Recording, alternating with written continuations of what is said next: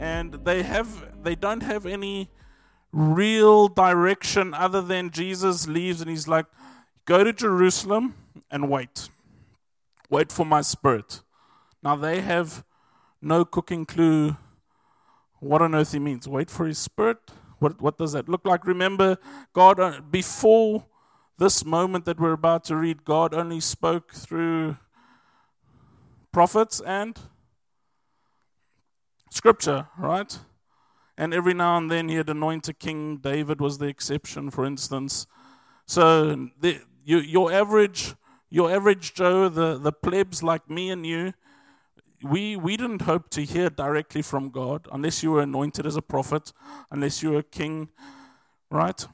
So they have no reference for what is about to happen. Their only instruction, and they don't know anything that's supposed to happen after this. Go to Jerusalem and wait. Let's see what happens. Okay, so we're going to read. Open up to Acts 2. We're going to continue reading. Well, haven't started, so we're going to start reading. When the day of Pentecost came, they were all together in one place. Suddenly a sound like the blowing of a violent wind came from heaven and filled the whole house where they were sitting. They saw what seemed to be tongues of fire that separated and came to rest on each of them.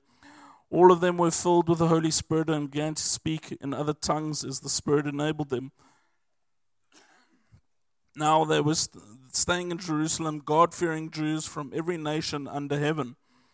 When they heard this sound, so when the reason why Luke is telling you that they're God-fearing Jews is because he wants you to know that the people that are reporting this, that he interviewed for this story, they are credible witnesses. Okay? These people you can take seriously. God-fearing Jews from every nation under heaven. When they heard the sound, a crowd came together in bewilderment because each one heard them speaking his own language. Utterly amazed, they asked, are not all of these men who are speaking Galileans?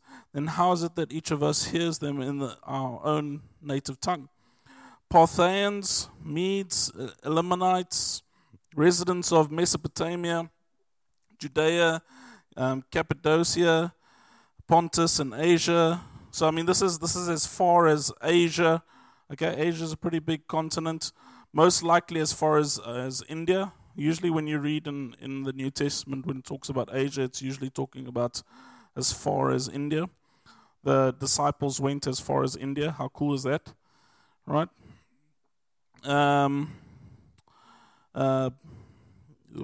Egypt and parts of Libya near Cyrene, visitors from Rome, both Jews and converts to Judaism, Cretans and Arabs. We hear them declaring the wonders of God in our own tongue.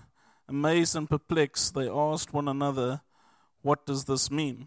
Okay, so this is a very strange happening, and it's kind of mirroring. It's the opposite in a sense of what happened at the Tower of Babel. Do you remember that story about the Tower of Babel?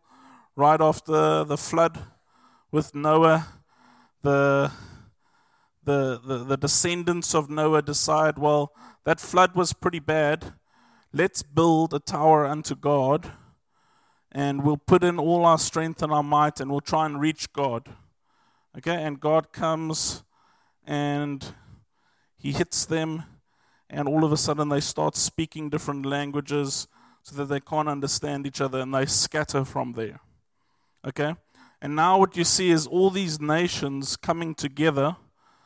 It's all these nations that are in the same city, Jerusalem, and God hits these disciples, and each one of these nations is hearing a language that each one of them can understand. It's a unifying force, in other words. Isn't that beautiful? Where they were once scattered in their own attempt to reach God through his Son Jesus Christ has come down to them and given them a means by which they will now be unified to build the kingdom of God. Isn't that beautiful? Right? So it's this complete reversal of what's happening. And of course, people get a little bit freaked out. Verse 13, some, however, made fun of them and said, they have had too much wine. Then Peter stood up with the 11, raised his voice, and addressed the crowd. Fellow Jews and all of you who live in Jerusalem, let me explain this to you. Listen carefully to what I say. These men are not drunk, as you suppose. It's only 9 in the morning. Although I don't know if that's completely relevant in South Africa. Obviously, there's cultural context here. No, this is what was spoken about with the prophet Joel. Okay, and now we're going to go back to Joel. And Peter he quotes an entire passage out of Joel. It's the end of Joel chapter 2, which we're going to go read just now in a minute. But a couple of things to point out with Joel. Joel is a interesting prophet because, number one, we don't actually know when the book of Joel is written. It's not entirely clear in terms of the timeline. He references different dates. But one thing we do know about Joel is he was a scholar. And he was very familiar with quite a great deal of the Old Testament prophets and the law. And that doesn't sound unique, but you must remember, not everybody in Old Testament scripture had access to a catalog of books like you and I do, on the radio, right? Most of even the synagogue leaders do not have a full collection of Old Testament writings, and very few of them would have an entire collection of the Torah, for instance, right? And they were extremely valuable, extremely rare, extremely expensive. And so for Joel to have studied all these different books, at least Jeremiah, Isaiah, the Psalms, most of the Torah, Ezekiel, he had access to all this information, which tells us that he's a very learned prophet. The other interesting thing about Joel is that it doesn't point out a specific sin. He's the only prophet to do this. Okay? All the prophets in the Old Testament roughly follow this template. Okay? You guys have done evil in the eyes of God. You've done X, Y, and Z. And because you've done X, Y, and Z, these are the consequences. But don't worry, don't fret. God will save you. Okay? It's roughly those three things. You've messed up. This is what you've done. Okay? These are the consequences. You're going to be sold into slavery. Your nation's going to be at war, etc., etc. Take your pick. And then number 3, there's a call for hope. Okay? Although you've done this and the consequences are these, God still makes a plan to save you. Roughly, all the prophets follow that rough template. Okay? With the exception of 2. One being Amos. Amos does not have the third bit, a call for God to come save the nation. And then Joel. Joel does not have the bit where he points out a specific sin. So Joel comes and he just says, okay, we can clearly see you guys are living in hardship, okay? But here's how you get out of it. And this is the book. This book is relevant because this is the book that Peter quotes. So we're going to do ourselves a favor. This is a good trick. Not trick, should I say? A good life hack. When somebody sends you a verse, go and read the whole chapter in which that verse comes from. Okay? And if you're a good friend, don't send verses to people. Send chapters. Okay? Verses can mean different things under different contexts.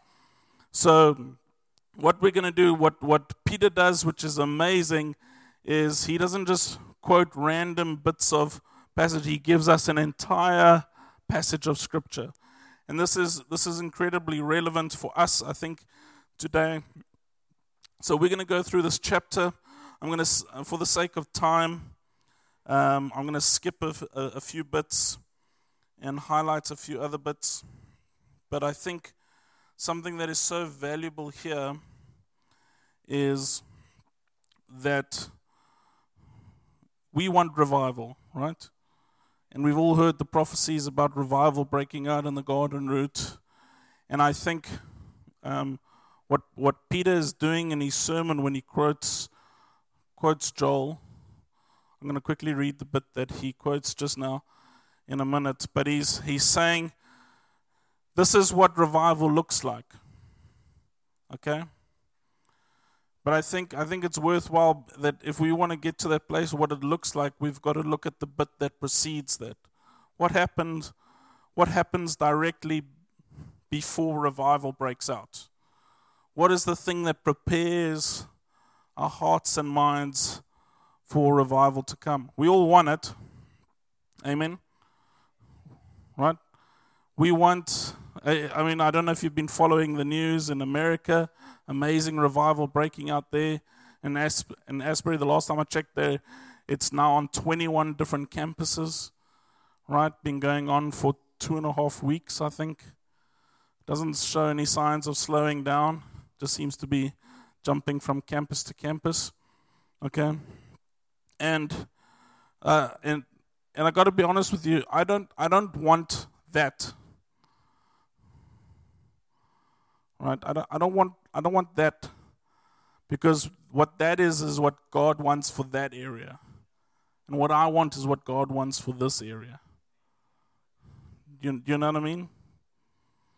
And so I'm praising God for it, and I'm encouraging it, and I think it's awesome. But I'm not going, how do I take that and copy that and make it here? I'm going, God, how do I prepare myself for what you want to do here? Right? I don't want mass spiritual hysteria. I want God to have his way in my town. Whatever that looks like. Amen? So I'm going to read first the passage that Peter quotes, and then I'm going to back up a bit. So listen to this from verse 27. Sorry, from verse 28. And afterwards I will pour out my spirit. This is what Peter is quoting directly from Acts chapter 2. Sorry, directly from Joel in Acts 2. And afterwards I'll pour out my spirit on all people. Your sons and daughters will prophesy. Your old men will dream dreams. Your young men will see visions. Even on my servants, both men and women, I will pour out my spirit in those days. I will show wonders in the heavens and on the earth, blood and fire and billows of smoke. The sun will be turned to darkness, the moon to blood, before the coming of the great and dreadful day of the Lord. And everyone who calls on the name of the Lord will be saved.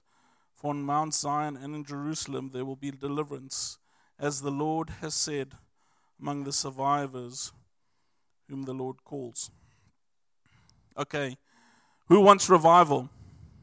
Who wants it to be dreadful and terrible?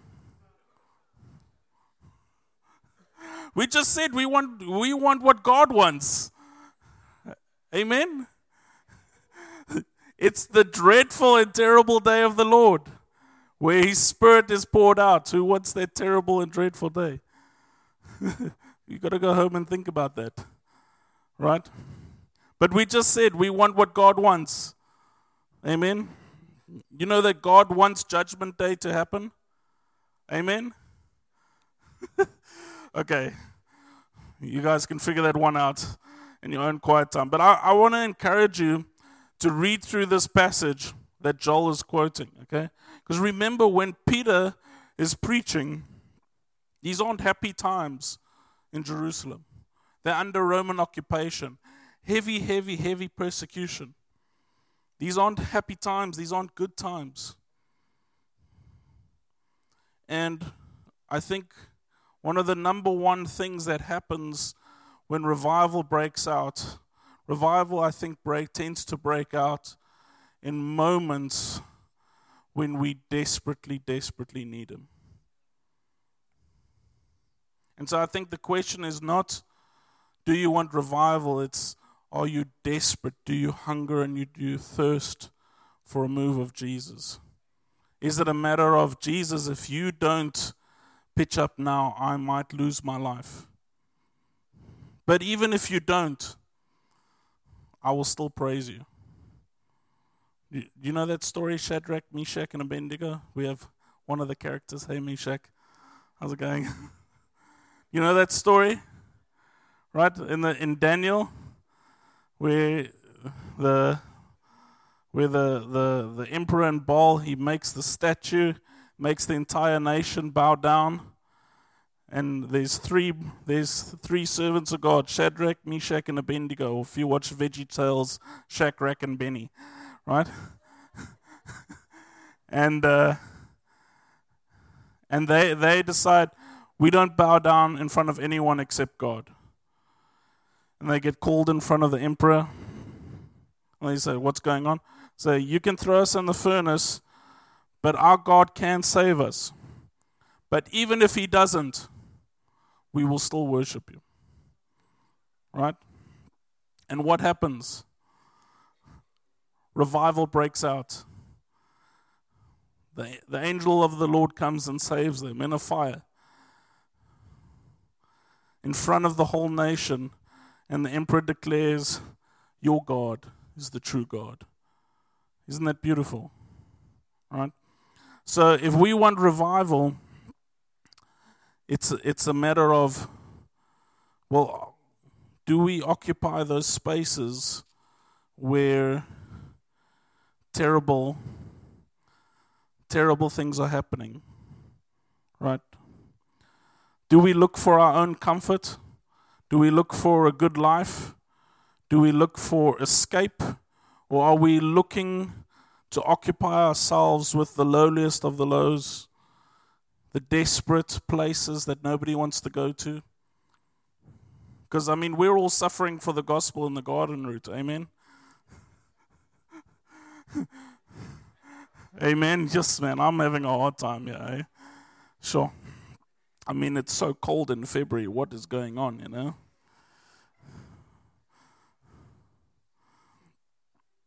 Okay, I want to read something else for you. Go to Joel chapter 2, verse 12. So now, what's been going on is that just before this passage, Joel describes an army of locusts. And the weird thing is, scripturally, locusts don't have a great connotation. They usually mean evil. But in a very strange twist, Joel likens the army of God to locusts. And the army of God is going to come up and swallow up everything. Everything that sets itself against God, the army of God is going to come and trample over it all. Right? And it's a picture of what's to come. And I think also just a side note here, some people often get confused, when it talks about the day of the Lord. Is that the coming of Jesus? Is that the end of days, when Judgment Day happens? And it can mean both. The day of the Lord does not necessarily refer to a specific date, but just refers to a noticeable move of God. So a day of the Lord has happened before Joel, and Joel so in chapter 1, he talks about a day of the Lord that happened before. This is what happened in the past. And in chapter 2, he starts talking about a day of the Lord that is to come. Okay? And we recognize, for instance, when Jesus came, died for our sins, and broke the power of death over our lives, that all those who believe in Him can be saved. We mark that as a day of the Lord, if not the day of the Lord, right? But we also talk about the day of the Lord when He comes again, right? And then He's going to come not as a helpless baby, but He's going to come ready for war on the back of a horse with a sword. And He's going to divide the nations, okay? and it's going to be great. It's going to be terrible, but it's going to be awesome. Verse 12, Joel chapter 2, verse 12. Even now declares the Lord, return to me with all your heart, with fasting and weeping and mourning. Rend your heart and not your garments. Return to the Lord your God, for he is gracious and compassionate. What does it mean, rend your heart and not your garments? What was a very common practice back then to signify that you were repenting was to tear your garments. And there were a few famous kings in the past that tore their robes in front of God when either a prophet confronted them and they were confronted with their sins. And what Joel is saying is, okay, the tearing of your garments thing was cool. It's a little bit overdone. Okay, it's not a show. God doesn't want a show. He wants your heart. Don't tear your garments. Rend your heart. What does that word rend? It means it's almost like wrestle. It's like your heart wants to go in this direction, and you need to wrestle it and move it and force it into submission and turn it towards God. It's the same thing when David is singing, bless the Lord, O my soul. It's a command. My flesh does not feel like blessing the Lord, but I will call my flesh into submission, and my flesh will bless the Lord. My heart does not feel like turning towards God, but by the grace of God that He has given me, the power unto transformation, I will take my heart and turn it towards God. Not by my own strength, but by the grace that He's given me, right? Don't give me a show. Show me in your actions. Show me in your everyday life. This is a warning. This is just like Noah and the ark. The flood is coming. And it's a warning as relevant as it was then, it's relevant today. Jesus is coming again. I love that scene. Have you ever watched The Chosen? Right? And there's a scene in the first season. These kids ask Jesus, are you dangerous?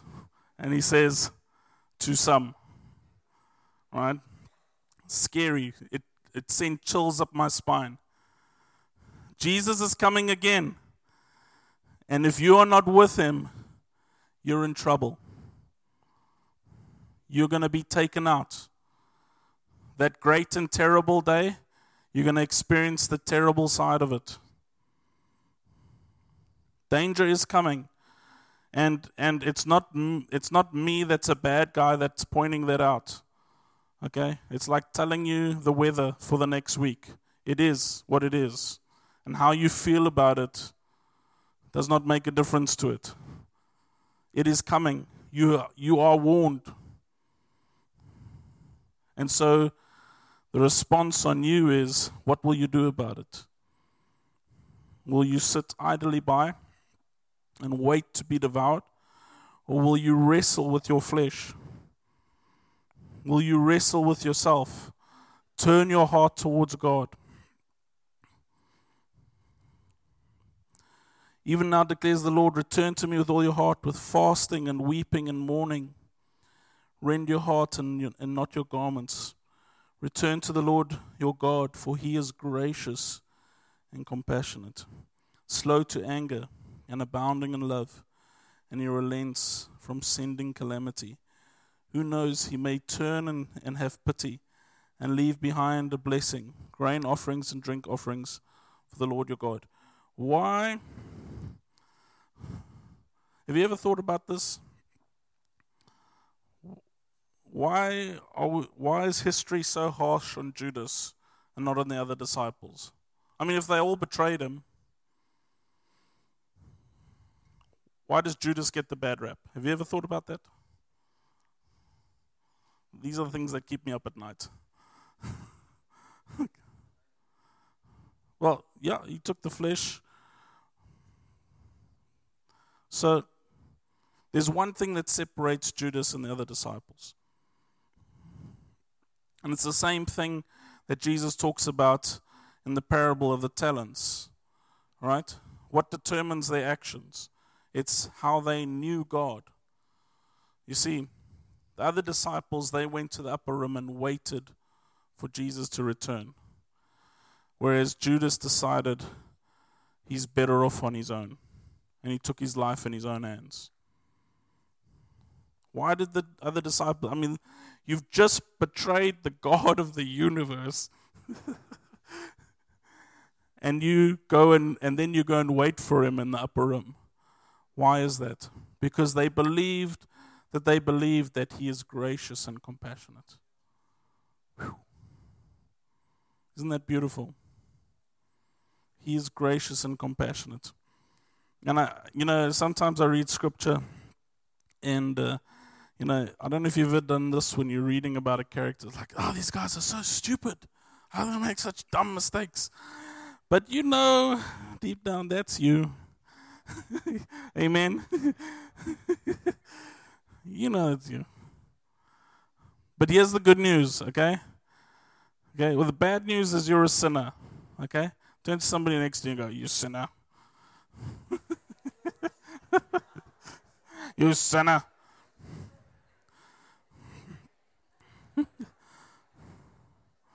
Here's the good news.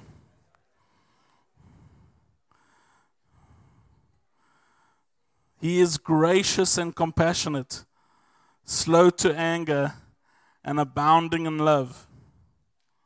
And he relents from sending calamity. He is slow to anger, compassionate, abounding in love. Isn't that beautiful? Abounding. It's not just that he's loving, it's that there is an abundance of love. And the disciples go and wait in the upper room. And Jesus meets them there.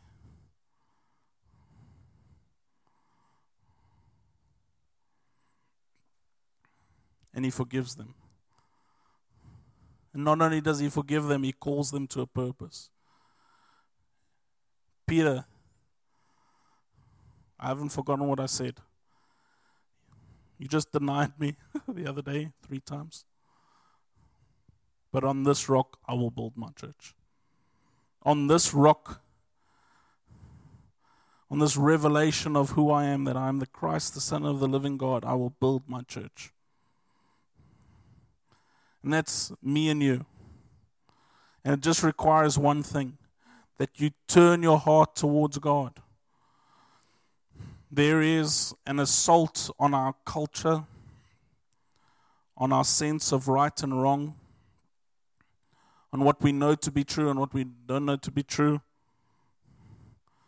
There's an assault on what the Bible calls truth from all fronts. And you must choose as you sit here, will you serve the Lord? It's going to get very uncomfortable.